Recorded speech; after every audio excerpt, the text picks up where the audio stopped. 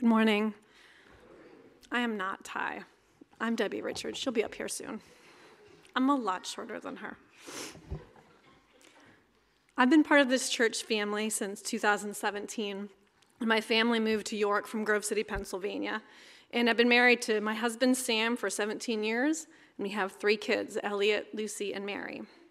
I currently serve as the prayer coordinator for York Alliance Church, where I get to share my passion for prayer with others by organizing, encouraging, and unifying other intercessors as we serve our church family and the lost. I love how we remind each other of our identity in Christ and our access to the throne as sons and daughters. We just bring others with us into his presence. We agree about his kingdom work here on earth, and we position ourselves to receive from his Spirit. If we are actively discipling others, then we're all intercessors, right? One of the best ways you can stretch and grow in your prayer life is to pray. Pray by yourself. Pray scripture. Pray with different people. Walking in the woods, with music or without. In confession, with thanksgiving. Or simply make lists of things you're grateful for, questions you have for Jesus, daily confessions, burdens for others. Then take time to listen. Write things down. And listen more. I didn't just choose some of these habits as a lifestyle one day, although you could probably do that. Disciplines are helpful and important. My journey started in a praying household, but huge chunks of formation happened later in life as I worked out my faith in college, as a young married woman, young mom, and eventually as a 30-something landing here in York. I want to tell you about my church background because I think it's a beautiful piece of my journey. Through it, I had the opportunity to experience diversity in worship and prayer practices, which I think better reflects the body of Christ. I grew up in a Pentecostal church where we often prayed all in one voice, as Brian often has us do. There were tambourines in the front row, and I remember taking sermon notes as a teenager while the pastor jumped back and forth from Old Testament to New Testament, taught me about parallel passages. In college, I primarily attended a Presbyterian church, but I also visited a variety of churches with the college choir that I toured with during Holy Week. Methodist, Evangelical, Lutheran churches. I vividly remember my first Episcopal Monday-Thursday service, where I was struck by the beauty of high church with its order and reverence, as well as the gravity of our sin preceding the triumphant Resurrection Sunday celebration. As a young family, we attended an Anglican church for about 2 years, where we were introduced to the Book of Common Prayer. It became very important to us during a season of Sam's job when we felt like we had run out of words to pray. We needed written prayers to anchor us to truth when our hearts couldn't muster any more on their own. I also remember memorizing lots of scripture and scripture songs with my young kids at that time to continue anchoring us.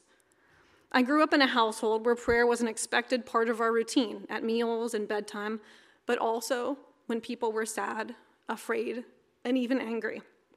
It was not always the first thing we did, but it was something we came back to, and we understood that it was important because of that model. I wanted to be intentional about doing the same thing what the family gave us. He used that time of suffering during those different seasons of Sam's job for our good and his glory, even though I didn't always feel it at the time. Another aspect of my journey was authentic community, which Brian is always talking to us about as well. And this was through a women's Bible study that I was in for about 6 years. I joined a women's Bible study as a young mom and found myself immersed in a group of women that followed Jesus in the mundane and beauty of motherhood. They prayed transparently and fervently, wrestled through scripture, and magically showed up at each other's doors to drop off a meal and pick up your kids in one motion. I did my first Priscilla Shire study with them about discerning the voice of God. And it was there that I realized my prayer life and relationship with Jesus would remain stunted if I held reservations and fear in my heart about God's Spirit. 2 sweet friends taught me that God is a God of order and not chaos, and that he's gentle with us and doesn't force, he invites.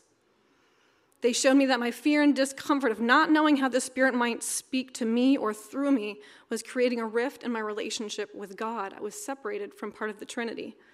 I learned that he is trustworthy in all his ways, and I began to trust a process of healing that eventually took me through Some of the same material we used here at York Alliance through Redemption Group, which I did end up participating in shortly after we moved here. The pathway to my healing began with repentance for many lies I believed about myself, about God, and about others. This opened the doorway for me to trust the Lord with more difficult steps, forgiving others, confessing more sin, and receiving God's mercy. Later on, it meant trusting God when he spoke to me through pictures, other people, including a counselor, music, urgent prompts to do something or say something, and even dreams. Each time I took a step in the direction of obedience, the Lord's voice became even clearer. I recognized the gentle, convicting voice of the Good Shepherd because I was saturating myself in Scripture. I was better able to discern the condemning voice of the enemy of my soul because he left me guilt-ridden and ashamed. My soul was transformed and restored. I understood my identity in Christ and was learning to walk in the freedom he offered because of prayer and godly community. And I need these constant reminders, and I need to celebrate these parts of my story because sometimes it gets hard again. I forget that I'm his daughter, and then he gave me freedom. I slip back into fear, people-pleasing, bitterness, and anger over life's brokenness, including my own. And prayer and Bible study can become stale and dutiful. Prayer reminds us of our dependence on God and our need for a Savior because we need him to help us even pray and have the desire and willingness to seek his face at times. He is truly the author and perfecter of our faith. Would you bow your heads as I close this in prayer using parts of Romans 12? Therefore, I urge you, brothers and sisters, in view of God's mercy, to offer your bodies as a living sacrifice, holy and pleasing to God. This is your true and proper worship. Do not conform to the pattern of this world, but be transformed by the renewing of your mind. Then you will be able to test and approve what God's will is, his good, pleasing, and perfect will. For by the grace given me, I say to every one of you, do not think of yourself more highly than you ought, but rather think of yourself with sober judgment, in accordance with the faith that God has distributed to each of you. For just as each of us has one body with many members, and these members do not all have the same function, so in Christ, we, though many, form one body, and each member belongs to all the others. We have different gifts, according to the grace given to each of us. Never be lacking in zeal, but keep your spiritual fervor serving the Lord. Be joyful in hope, patient in affliction, faithful in prayer. Amen.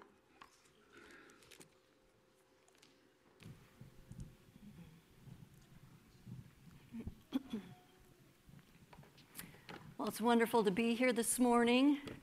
I'm mindful that I'm pretty sure anyway, that this is the first time that I've stood before you and I'm not going to give you an update about Bangkok, Thailand. So what a privilege. I was so thankful for Pastor Brian's invitation to bring the word this morning and to be the first in the series on Back to the Basics, and that it's on prayer. And of course, that's always a real exciting topic for me to talk about. I love talking about prayer and encouraging people into a deeper life of prayer. And really appreciate Debbie's faith story and reference to her family. And when I was preparing, and I was thinking, more about, once again anyway, more about how did it really begin for me, that this desire was birthed in me for prayer, that there was something there. And I too grew up in a home where prayer was a big deal, especially after my father died. And I can remember waking up in the middle of the night and hearing my mom pacing the floor and praying. And praying and praying and praying. She would pray for hours. I would sometimes go to sleep with that sound in my head where she'd be praying. She became more and more intentional about praying about things out loud in front of us, my brother and I, and about leading us in prayer and asking us to pray and telling us about how God was answering prayer. And I can remember standing there in front of her like this. And yet she continued. And I would just say that to all of you who are parents here, and you try to share Jesus or be excited about Jesus or lead your children into deeper discipleship, and all you get are rolled eyes or heavy sighs, I would say, don't stop. keep doing it. Keep doing it because it's the right thing to do and because God calls you to that kind of discipleship in your home, and to model that in your home, this knowing, this deep faith that says God is hearing us, God is answering us. And he is, and he does. But here we are, back to basics, prayer, first thing. I mean, there's a bajillion, right, sermons that could be given on prayer. The whys of prayer. Why do we pray? How should we pray? What shouldn't we pray? Prayers from Scripture, the biggies, that we could go into, and how did they pray? And there's so much that could be said, but I felt that God had really laid on my heart that we should stick to two things this morning, and that's what we're going to do. Because we're all on a different journey. We're all at different places, and I feel like these two things apply to every single one of us, no matter where we are in our walk with God or in our prayer walk, wherever we are. I don't know about you, but me, phrases from Scripture like pray without ceasing are like, whoa, how in the world do you even do that? What does that mean, pray without ceasing? We're supposed to be watchful and pray. What do we mean by that, really? How do we really engage this life of prayer? There's so many things about it we don't understand, right? And part of that is because it is a mystery. Prayer is a mystery. You're not going to be able to figure it out. It's not like A plus B is going to equal C every single time, or we pray this way one time and, I'm going to pray that way again. No, it doesn't work that way. And maybe the greatest mystery I have found in studying about prayer, thinking about prayer, is about the fact that the God of the universe has chosen to wait for us to participate with him in prayer before accomplishing his purposes and his will on earth. The God of the universe waiting for us to participate with him. And you might say, well, where do you get that? Well, I'm thinking of two specific places in the Word, but there are many. But in Daniel chapter 9, it says there, Daniel, now he'd been exiled to Babylon, right? He was part of the exiles that were taken. Daniel chapter 9, it says there he's reading from the prophet Jeremiah, chapter 25 in Jeremiah, and he reads that the desolation of Jerusalem was only supposed to last 70 years. And he's like, whoa, we're getting there. It's that time. So what does he do? Does he sit back and start packing his bags like, hey, I'm out of here soon? No. He puts on sackcloth and ashes and begins to fast and pray and cry out to the Lord to make this thing happen. This is what you said. This is what I'm waiting for. He participated with God, even though it was right there in front of him. And then again, we all know the story of Elijah on Mount Carmel, right? He calls down fire from heaven.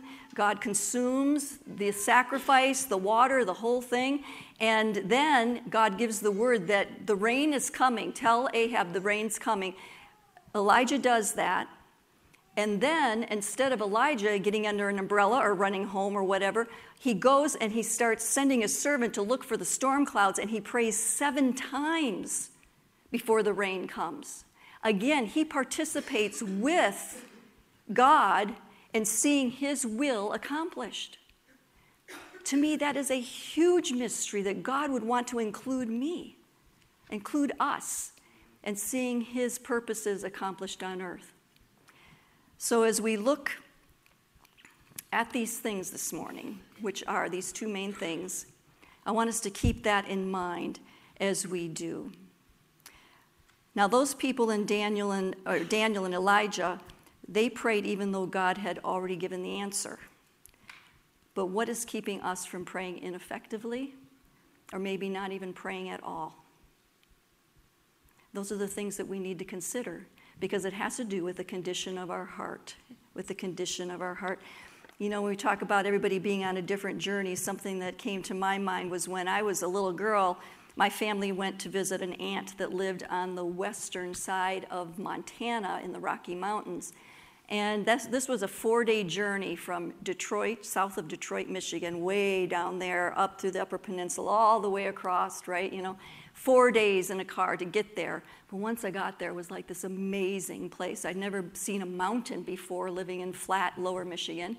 And 2 miles down the road from my aunt, her closest relative was this Cherokee Indian family. And they lived on a large piece of property, and we loved going there. And I loved it because the woman of the household, her name was Luella, she was very petite. I remember as a kid that I was almost eye to eye with her. And she had a Great Dane dog that came up to her armpit. And then she always wore this big cardigan sweater with these big pockets in it, and in a pocket was a toy poodle. I mean, Great Dane, toy poodle. She had a pet fawn named Susie who walked in and out of her house and would eat off of her table. I mean, this was like a kid's whoa. I'm like, it was like Dr. Dolittle right in front of me. She was just this amazing woman, and it's like the animals all loved her. They were everywhere, and we just loved going there. One day we were there, and we had been there for quite a while, and it was getting to be dusk, and Luella went out on the porch, and I just kind of followed her out there because I loved being next to her. And she stood on the porch, and she started yelling, "Where are you? Where are you? Where are you?" She kept yelling this, And I remember standing there just kind of looking at her, waiting for something's going to happen. I knew it. And sure enough, here comes this rooster, comes running towards her, runs right up to her feet at the sound of her voice, and she picks up the rooster, and she said, "Where are you?" is blind. And if he doesn't run towards my voice, he'll stay out and the animals could get him. I have to put him in the coop. And I would like to just take that simple illustration and say to us, we all have a certain level of blindness about who we are. And God calls to us continually, "Where are you? Come to me. I want to bring you into safety. I want to embrace you in my arms. I want to take you and carry you. Where are you?" So this morning, as we gather, as we look at God's word together, as we think about the hindrances that there might be to our life of prayer, but our lives in Christ, let's consider that. Where are we, and where does God want us to go? I'm going to ask Bill if he would come now and read God's word.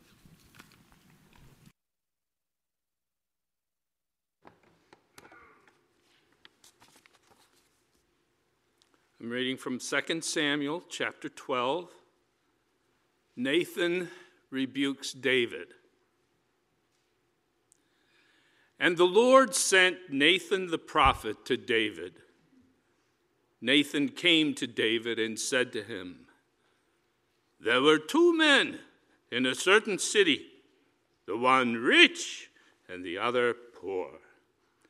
The rich man had very many flocks and herds, but the poor man had nothing but one little ewe lamb, which he had bought.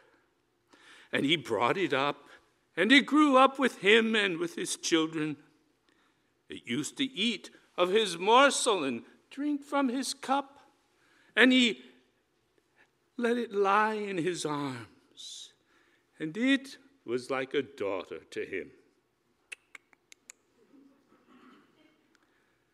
Now, there came a traveler to the rich man, and the rich man was unwilling to take one of his own flock or herd to prepare for the guest who had come to visit him.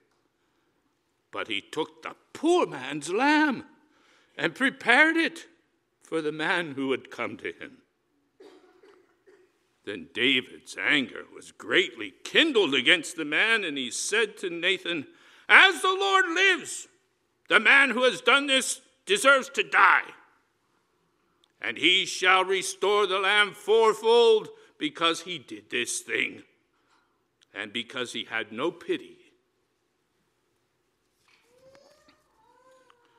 Then Nathan said to David, "You are the man. Thus says the Lord, the God of Israel, I anointed you king of Israel, and I delivered you out of the hand of Saul. And I gave you your master's house and your master's wives into your arms, and gave you the house of Israel and of Judah. And if this were too little, I would add to you as much more. Why have you despised the word of the Lord to do what is evil in his sight? You have struck down Uriah the Hittite with the sword, and have taken his wife to be your wife, and have killed him with the sword of the Amorites. Now, therefore, the sword shall never depart from your house, because you have despised me and have taken the wife of Uriah the Hittite to be your wife.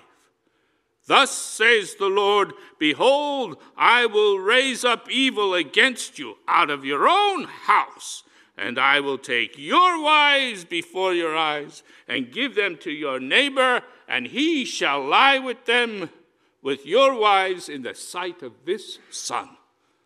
For you did it secretly, but I will do this thing before all Israel and before the sun. David said to Nathan,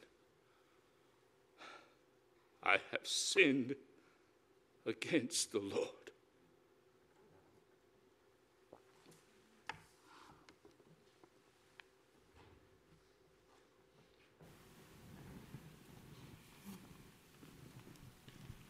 Let's pray.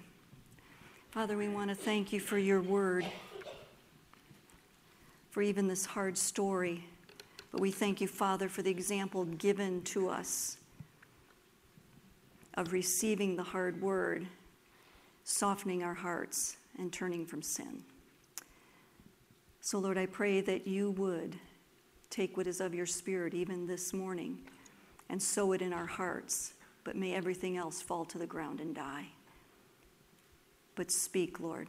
We want to hear what you have to say. In Jesus' name, amen. Amen.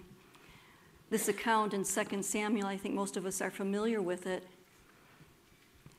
But this account, this incident that happened in the life of David, led to what is probably the second most known psalm, Psalm 51, after Psalm 23, the Lord is my shepherd psalm.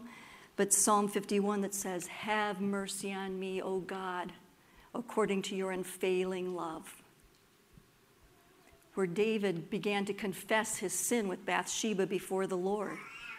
And it's become a wonderful template for us to follow, to bring before the Lord our hearts of confession. So where do we go from here? Isaiah 57:14 says this, build up, prepare the road, that's the highway. Remove the obstacles, hindrances, out of the way of my people. I would like us to think this morning, when we think of a highway, if we think of our own hearts, our soul before the Lord, what we offer to the Lord, the innermost part of our being, that's the highway.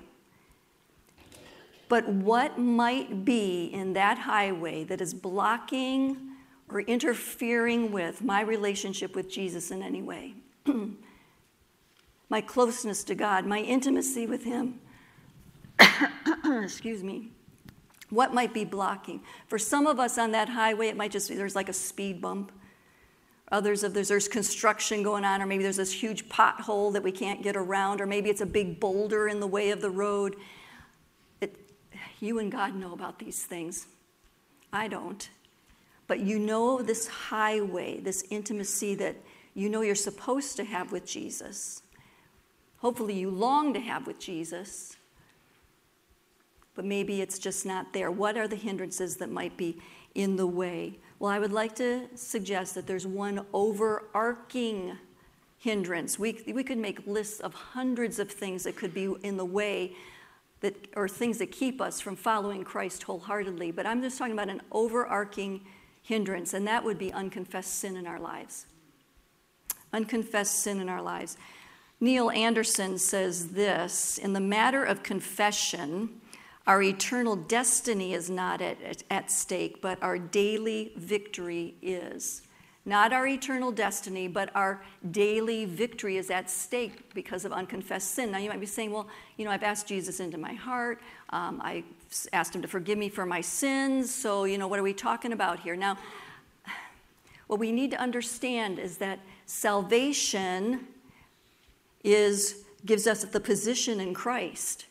But sanctification, the working out of that, is what makes us like Christ. And that's the goal of God, is to make us like Jesus. Not to keep us happy, not to make us comfortable, but to make us more like Jesus. Why? So that we can be participating with him in his plan for the world.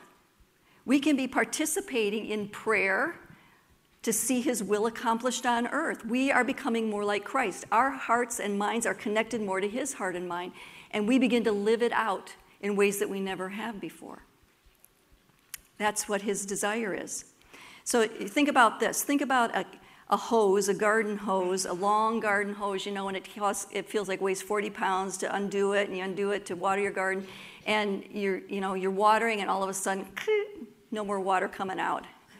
I don't know about you, but I hate it when this happens. And you turn around and look, and of course, there's a kink in the hose. There's a kink in the hose. The water is still there, but it's not flowing. The water is still there, but it's not flowing. That's how it kind of is with us. It's not that we're no longer in Christ. It's not that we don't belong to Jesus anymore, however you want to put it. But there is something that is blocking the flow and the work of the Holy Spirit in us. The flow is stopped. The flow is stopped. Think about if you're in a significant other relationship, okay, married or not married, but a significant other relationship, and there's been a fight, there's been a disagreement, some words have been said that were unkind, does it change the relationship? Are you still married?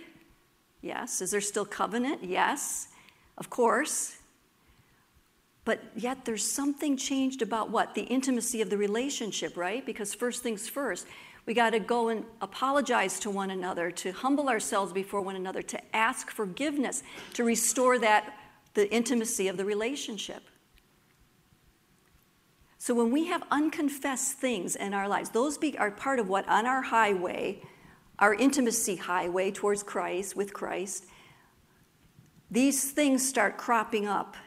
And one thing, we might be able to scuttle around it somehow, but when we don't take care of things, when we don't keep that highway clear with the Lord, it builds up. It builds up and they become hindrances. Can I say this, that the overarching thing under that arch that keeps those things in place, keeps us from confessing, is pride. Keeps us from apologizing, keeps us from humbling ourselves. Pride. It's too embarrassing. Embarrassment is pride.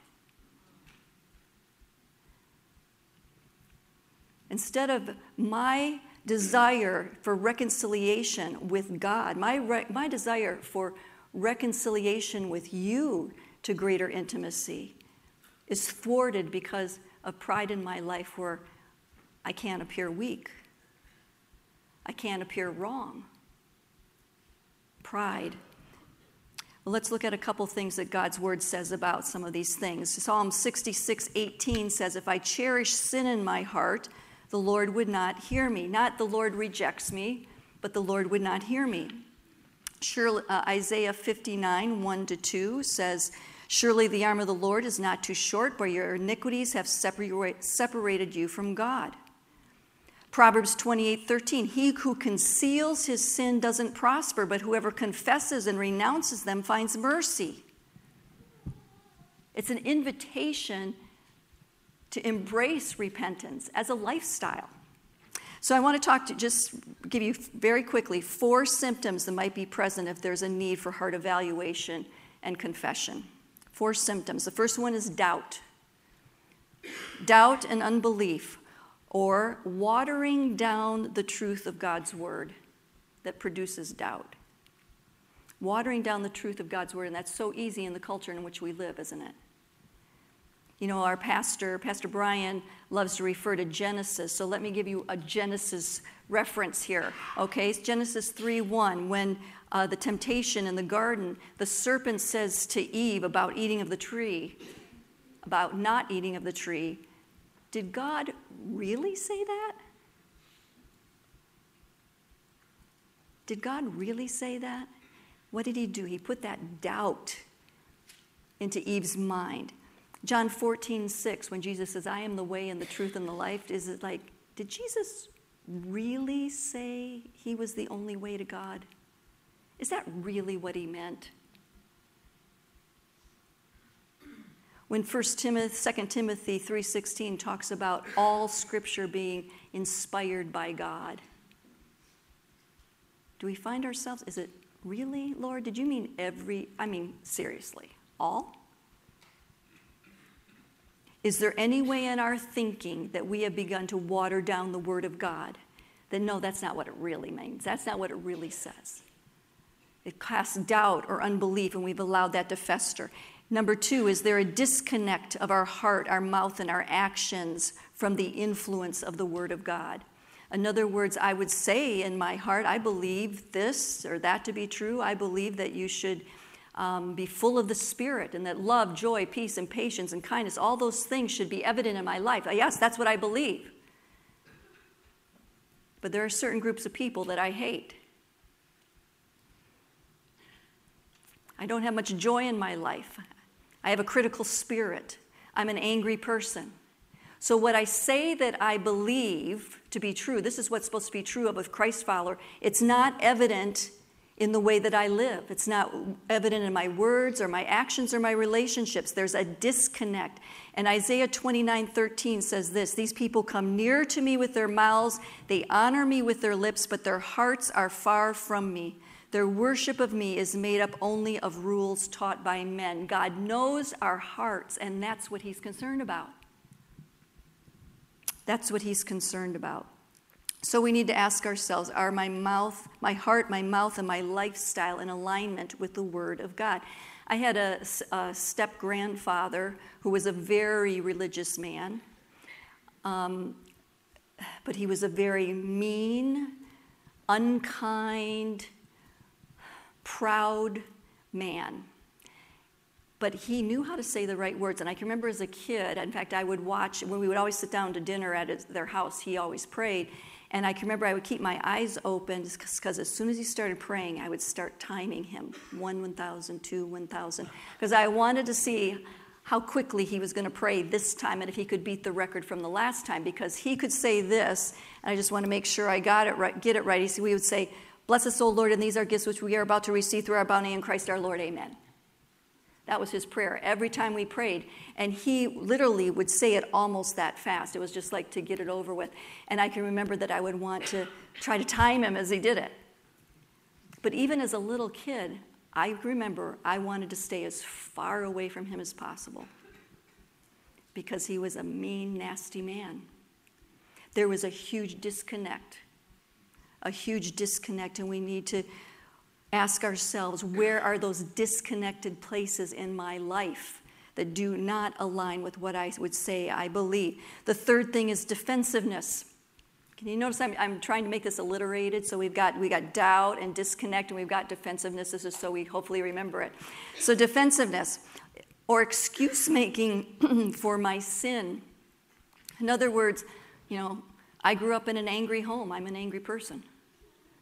This is just the way it is. It's like I inherited it from, my parents. This is my personality. This is just the way I am. Or maybe it's because, I didn't do that. Well, I wouldn't have done it if they hadn't done that. Or if you only know the work environment in which I'm in, nobody could put up with the stuff that, no wonder I act the way that I do. Defensiveness, excuse-making for our sin. Can you imagine? When Nathan went to David, couldn't David easily have said, well, she shouldn't have been out there on the roof. It's not, come on, Nathan, it's not really my fault, and did you remember there was that banquet that night, And, I probably drank a little too much, so I wasn't really responsible for my actions, because I wasn't really, totally in control, and right? Those things could fit into that story, but how often have we heard others, or maybe even we ourselves, have said things out of defensiveness or excuse-making instead of letting our response being like David's, "Oh Lord, I've sinned against you. You call me to a life of holiness. You call me to a life of service. You call me to a life of loving your word. Oh God, you call me to love my neighbor, and I can't stand my neighbor." We need to own our sin. And the fourth thing is a lack of disengagement with the things of the world. Doubt, disconnect, defensiveness, lack of disengagement. I love the world more than I like to let on to. There are idols in my life. Ezekiel 14, 1-3 says, "Some of the elders of Israel came to me and sat down in front of me. And then the word of the Lord came to me and said, 'Son of man, these men,'" the elders who had just sat down, "'have set up idols in their hearts and put wicked stumbling blocks before their faces. Should I let them inquire of me at all?'" In 1988, when we came back for a home assignment, and we were in Florida at the time, and a woman down there invited me to her home. And there's a picture. There. How many? I had to have a picture because I was afraid there would be people who would not know what a Precious Moments figurine was. Okay, so these are a little, I think the new thing is Willow now. People have Willow figurines, right? But anyway, back in the day, Precious Moments were a huge deal. And she had me over to her house for lunch, and she said, "Oh, I have something I want to show you, So she opens this door in her house to this room, and in her house, in this room, I could hardly believe what I saw, but from ceiling to floor, all the way around, there's shelves, and they're full of Precious Moments figures.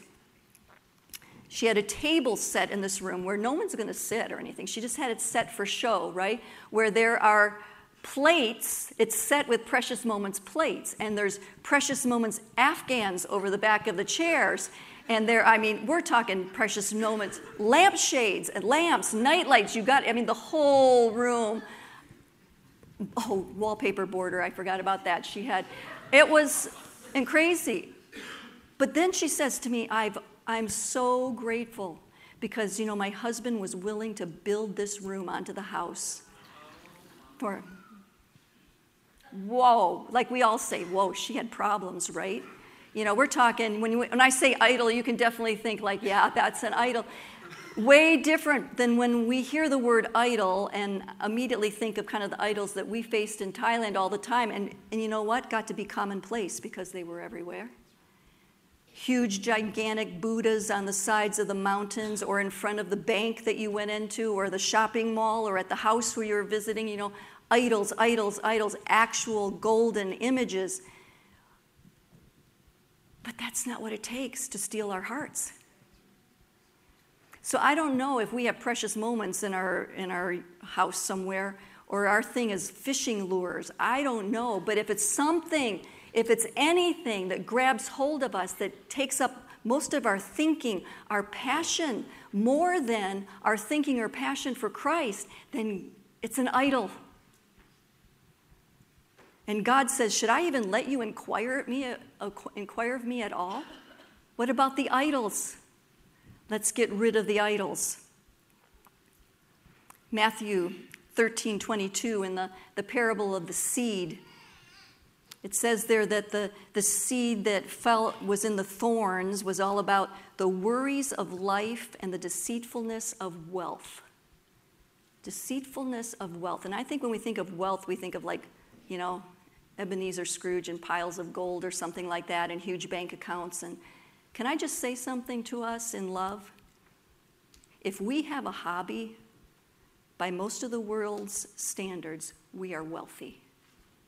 If we have money that we can spend on something we don't really need, we are wealthy. So how has wealth, when we think of it that way, when we bring it down a peg or two, and we start thinking of it that way. In what ways has wealth deceived me? Like my dear friend there. Wealth had deceived her because she spent a lot of time looking for those figurines, dusting those figurines, taking care of them, right? A very innocent thing. And yet the deceitfulness of wealth was stealing the word from her life, stealing time from her life. So we need to keep those things in mind.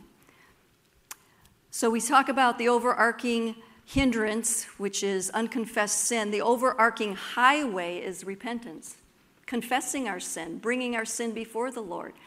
I think that there's a slide. Yeah, overarching highway of repentance.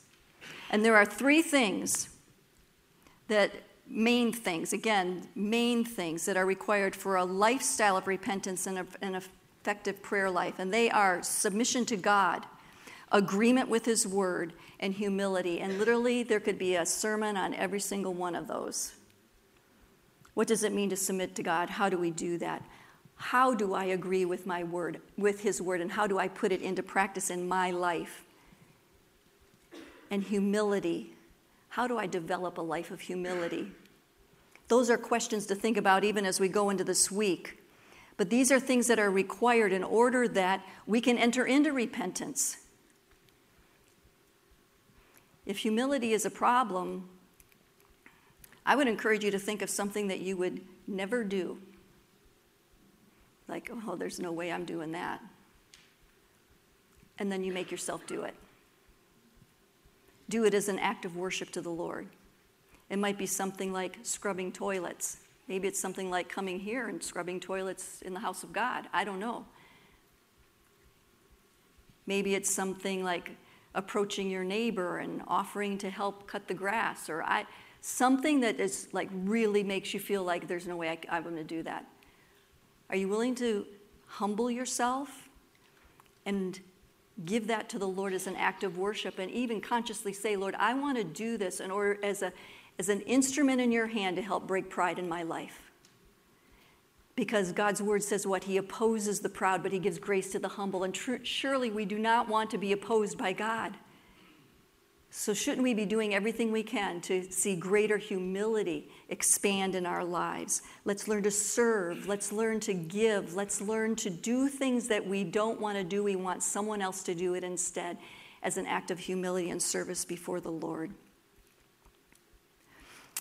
James 4:6-10 says what I just said. God opposes the proud but gives grace to the humble. So we should submit ourselves to God. We should resist the devil, then he will flee. Come near to God, He will come near to you. Wash your hands, you sinners. Purify your hearts, you double-minded. Grieve, mourn, and wail. Change your laughter to mourning and your joy to gloom. Humble yourselves before the Lord, and He will lift you up.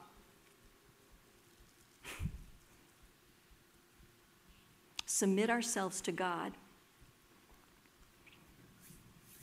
You know, when Daniel got the word, or he realized what was happening, and that there was a 70-year time limit on this desolation of Jerusalem, like I said, he didn't pack his suitcase and get ready to leave. He put on the sackcloth and ashes. He did the weeping and the mourning on behalf of God's people. He entered into what God was doing.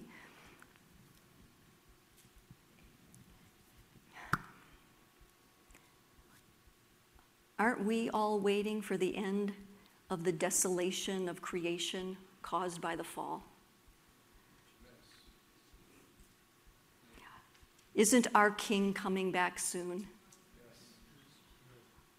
Aren't we the bride of Christ, the church? Haven't we been given an assignment here on earth? Could it be, and I believe that it is, that we're to be ready, we're to be prepared, we're to be waiting and watching, and we need to be those who are praying into what we know is coming. Because part of that is the great harvest.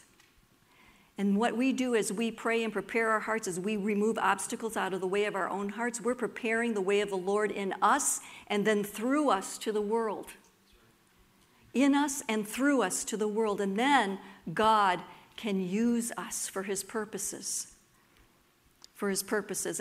If you've been in an Alpha class, I believe there's been Alpha here at York Alliance, a couple Alpha classes, but if you've taken one of the Alpha courses, you know that one of their illustrations that they use, so forgive me if you've heard this, but is the idea of a pilot light on a gas stove. If you have a gas stove, a gas burner, you know there's that little blue pilot light. And that's to represent the deposit of the Holy Spirit that we're given. When we come to faith in Christ, we're given a deposit of the Holy Spirit. Picture a blue pilot light. But can you boil water on that? No, of course not. You have to come along and turn up the flame. And the same is true in our walk with Christ. We receive that deposit of the Holy Spirit when we come to faith, but we need for the fire to be turned up, the heat to be turned up in order to boil water and be people of impact, people of change in our culture, people of change in our work environments, people of change in our homes. We need the fire and the presence of the Holy Spirit. And part of the way that happens is as we participate with God regarding the true condition of our hearts. Regarding the true condition of our hearts. I know that this is a heavy word, but when I consider the series that we're starting, the Back to Basics, can I just say I believe that even more basic than prayer is the basics of the hindrances in our lives and our hearts before God, the confessions of our hearts before God, that we need to start there, that there's a basic to the basic of prayer. And it needs to be me and God and the true condition of my heart before him. And so that's where we are this morning. You might be thinking, wow, this is really a heavy message. I know it is. And the worship team had us singing Just As I Am at the beginning of the service, right? But shouldn't that be the cry of our heart all the time? Lord, this is me, just as I am. I have nothing in my hands to give you. I only have this. There I go again, me and my mouth. Got me into trouble, Lord. Oh, God, forgive me. And then humbling myself and going to making restitution or whatever needs to happen. But taking sin as seriously as what God does. I'm going to ask the worship team to come right now. And as they come, and we're going to start into a very brief time of reflective prayer. And I'd like to ask you something kind of unusual. If you came with a significant other this morning, I'd like you to ask you to just make sure there's a little space between you so that you have a sense that when you close your eyes, you're going to be there just with Jesus. Okay, and can I ask you to close your eyes right now?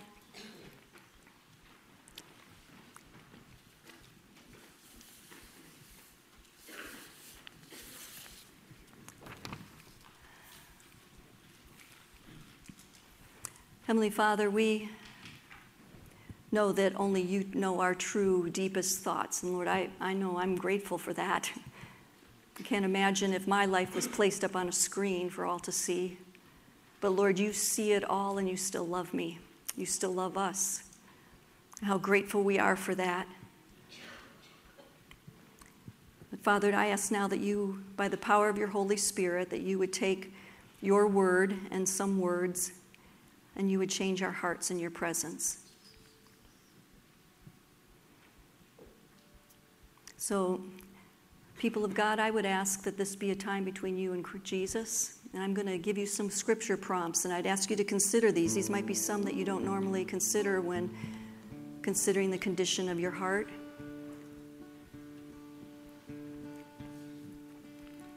Proverbs 28:9 says, if anyone turns a deaf ear to the law, even his prayers are detestable. Have you ignored the word of God? Have you rejected the truth? Bring this before the Lord.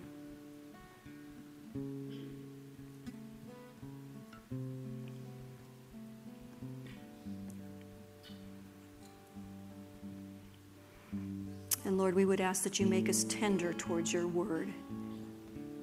In Jesus' name,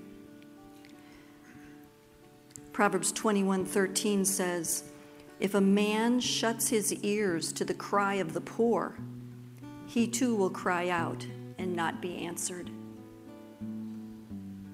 Have you shut your ears to those who are in need? Do you lack compassion?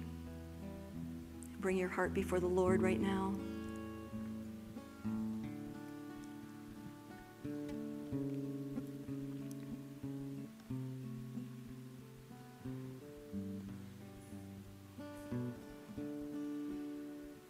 Help us, O God, to love like you love. Give us your compassion, we pray. James 4:3 says, "When you ask, you do not receive because you ask with wrong motives so that you may spend what you get on your pleasure." Has my asking been selfish? Do I spend most of my time praying for my own needs and wants? Are your motives out of line with the Word of God?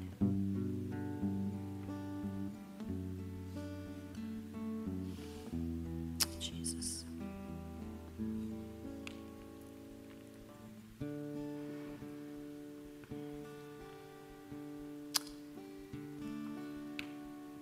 I have a hard word for husbands among us, and I'd like you to listen. 1 Peter 3:7 says this, "Husbands, in the same way, be considerate as you live with your wives and treat them with respect as the weaker partner and as heirs with you of the gracious gift of life, so that nothing will hinder your prayers." Men of God at York Alliance, is there brokenness in marital relationships that you need to take care of? As the head of your homes, as the spiritual heads.